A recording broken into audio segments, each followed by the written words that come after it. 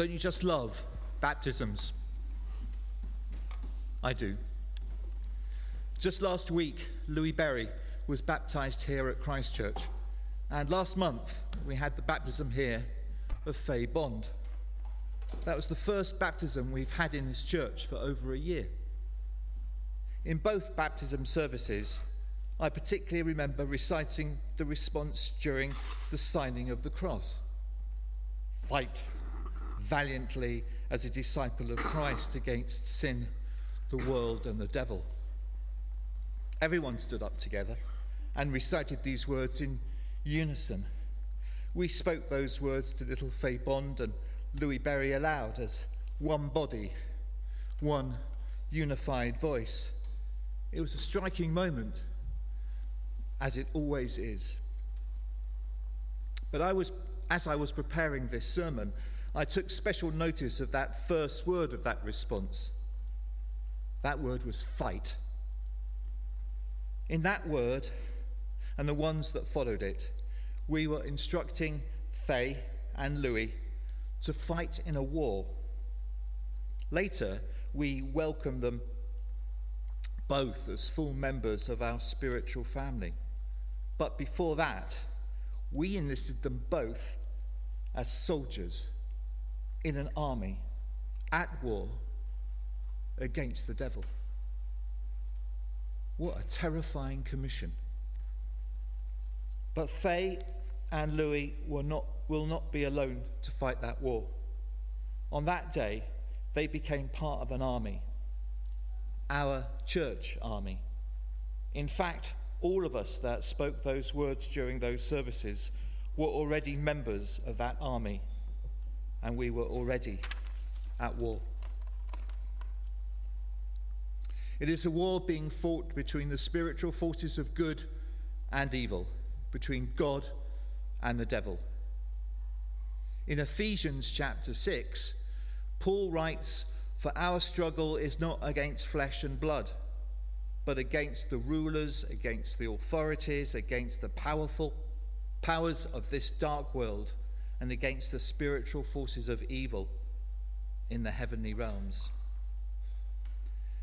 This war has been waged since before creation, and men and women started to take part in that war when Adam and Eve ate the forbidden fruit. From this point on, people have been separated from God, really because of sin. Isaiah the prophet gives an account of how that war began. In chapter 14, Isaiah directly addresses a powerful spiritual creature, an angel fallen from heaven called Morning Star, son of the dawn. In Hebrew, the translation of Morning Star is Lucifer. Isaiah goes on to describe Lucifer's ambition to enter heaven and take the throne and be like God. The prophet then goes on to say that Lucifer has been defeated and cast down to the earth. He and his followers have tried to take control of the earth. They are full of rage at their defeat. On earth, Lucifer sends humanity off course from God's original plan for us. This war is a terrifying prospect. Don't be in any doubt about it. Our enemy, the devil, is powerful, evil, and deceptive. He is set against us and wants our total annihilation. Or failing that, he wants our complete descent into sin, living totally depraved lives that are completely self-centered. He wants us to live completely obsessed by material things. He wants us to live lives helping him build a kingdom of evil here on this earth. Living in this way, we will have turned away from God, our Creator, Sustainer, Judge, and Redeemer, and be worshipping the devil, a usurper, a liar, a thief, and deceiver. Yeah, that's what I said. in committing sin, whatever it is, you know what it is, I think we are actually worshipping Satan. We put Satan on the throne of God. That's an incredibly uncomfortable thought, I know. But despite this, God has not abandoned us. God has offered us a chance to be reconciled to him through people putting their faith in Jesus as the Son of God. And since Jesus' time, followers of Jesus have joined together into the worldwide Church of God. We are part of that community of believers, the army of God, standing alongside Jesus and God, our Heavenly Father, defending ourselves against spiritual attack and actively fighting against the devil to reclaim the earth and its people for the one true everlasting God, our Heavenly Father. That's the war this army is engaged in. That's how Paul describes it in Ephesians chapter 6. I mentioned earlier, we see the effects of those spiritual forces of evil every time we feel tempted to do something we know is wrong. So we fight against them whenever we resist the pull of those forces in small ways every day.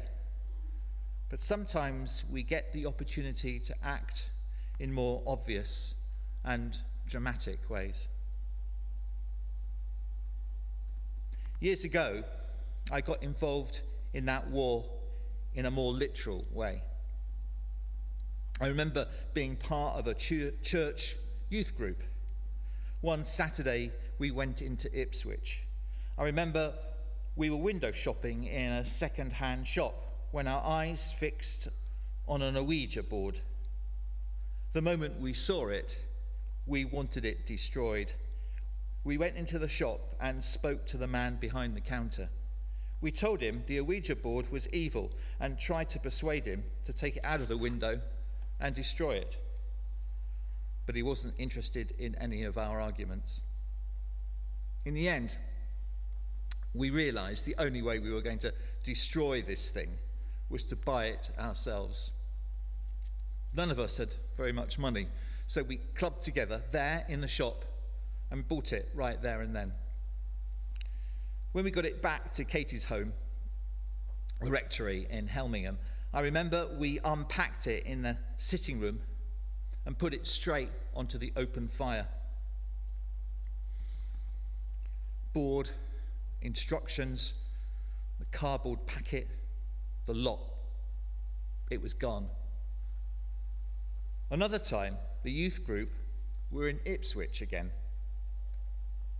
I wanted to buy a book, and while we were browsing the bookshelves, we came across a section on the occult. The books had quite disturbing titles like The Devil's Bible, The Occult Book, The Modern Guide to Witchcraft and Ancient Magic. We all agreed that the books were disturbing, so we asked to see the manager. Christchurch, New Malden, 17th of October 2021, 9:30 service. David Loffman speaking in the series How the Bible Presents the Church, the Army of God. When he came out, we tried to persuade him to take the books off the shelves. We got chatting with him and discovered that he knew Katie's dad, Alan. Katie's dad was a vicar. His parish was close to Ipswich. Apparently, Alan had been in the shop many times. They'd struck up a kind of rapport over the years. Alan had also tried to persuade the manager to get rid of the occult section in the shop. Still, it didn't look like we were getting anywhere. But we kept on chatting for a bit. He told us that there was quite a lively interest in the occult in Ipswich. It was getting late now, and we started to say our goodbyes to the manager when he suddenly, out of the blue, out of nowhere, invited us to choose 4 or 5 of the books we thought were the worst, and he'd take them off the shelves. So we spent the last couple of minutes rifling through the shelves and choosing a few books for him to get rid of. I remember choosing the Devil's Bible. As we left, he handed us that very copy. He told us to give it to Alan, Katie's dad. He'd know what to do with it. Thinking about those two incidents years later, I realised our little church youth group there were only about 10 of us, aged between 16 and 20, were like a little church. The group had been together a few years. Some of them were sons and daughters of local farmers. I'd only joined them recently. But they'd met together and they'd prayed together. They'd read and studied the Bible together. They'd gone bowling and ice skating together. But on those 2 afternoons, that little church youth group were acting like an army, a church army. We'd all agreed that the Ouija board and the books on the occult were evil and had to go. We all agreed that these things were dangerous and harmful. Some of us prayed while others talked to the owners, and we clubbed together, took out our purses and our wallets, and spent good money just to destroy the thing we'd bought. So that was a couple of ways that we fought evil. But there are lots of ways that our church here, Christ Church New Malden, does this, fights evil all the time. I remember years ago, Iona and Aaron walking around New Malden High Street in chains to highlight the plight of modern day slavery. And every year, for one night a year, people from churches from all over Kingston, including this one, sleep out rough by the war memorial in Kingston to highlight the problems of homelessness. But to do that kind of work, we need to be strong. How can we make ourselves strong? Paul writes in Ephesians chapter 6, "Therefore, put on the full armour of God." It's not brute force we need to be victorious over the devil, but the quality of our characters, such as truthfulness, peace, faith, which form the armour of God. They're all there in that extraordinary quotation. And these can be developed by being active in our church life. When we meet together here in our services, we're strengthening our shield of faith. But it's not just worshipping together on a Sunday, but doing things together and enjoying each other's company that strengthens us to stand our ground against the evil one. 2 Sundays ago, we were an army of God when lots of different people from the church built a bug hotel in the church garden. There were children, mums and dads, and people who were just interested. And last Saturday morning, we were an army of God when men came together to the Men Behaving Dadly morning. It's a regular event where men and younger kids get together to play and do activities. And while the children play and men get a chance to meet and chat over bacon, rolls and coffee.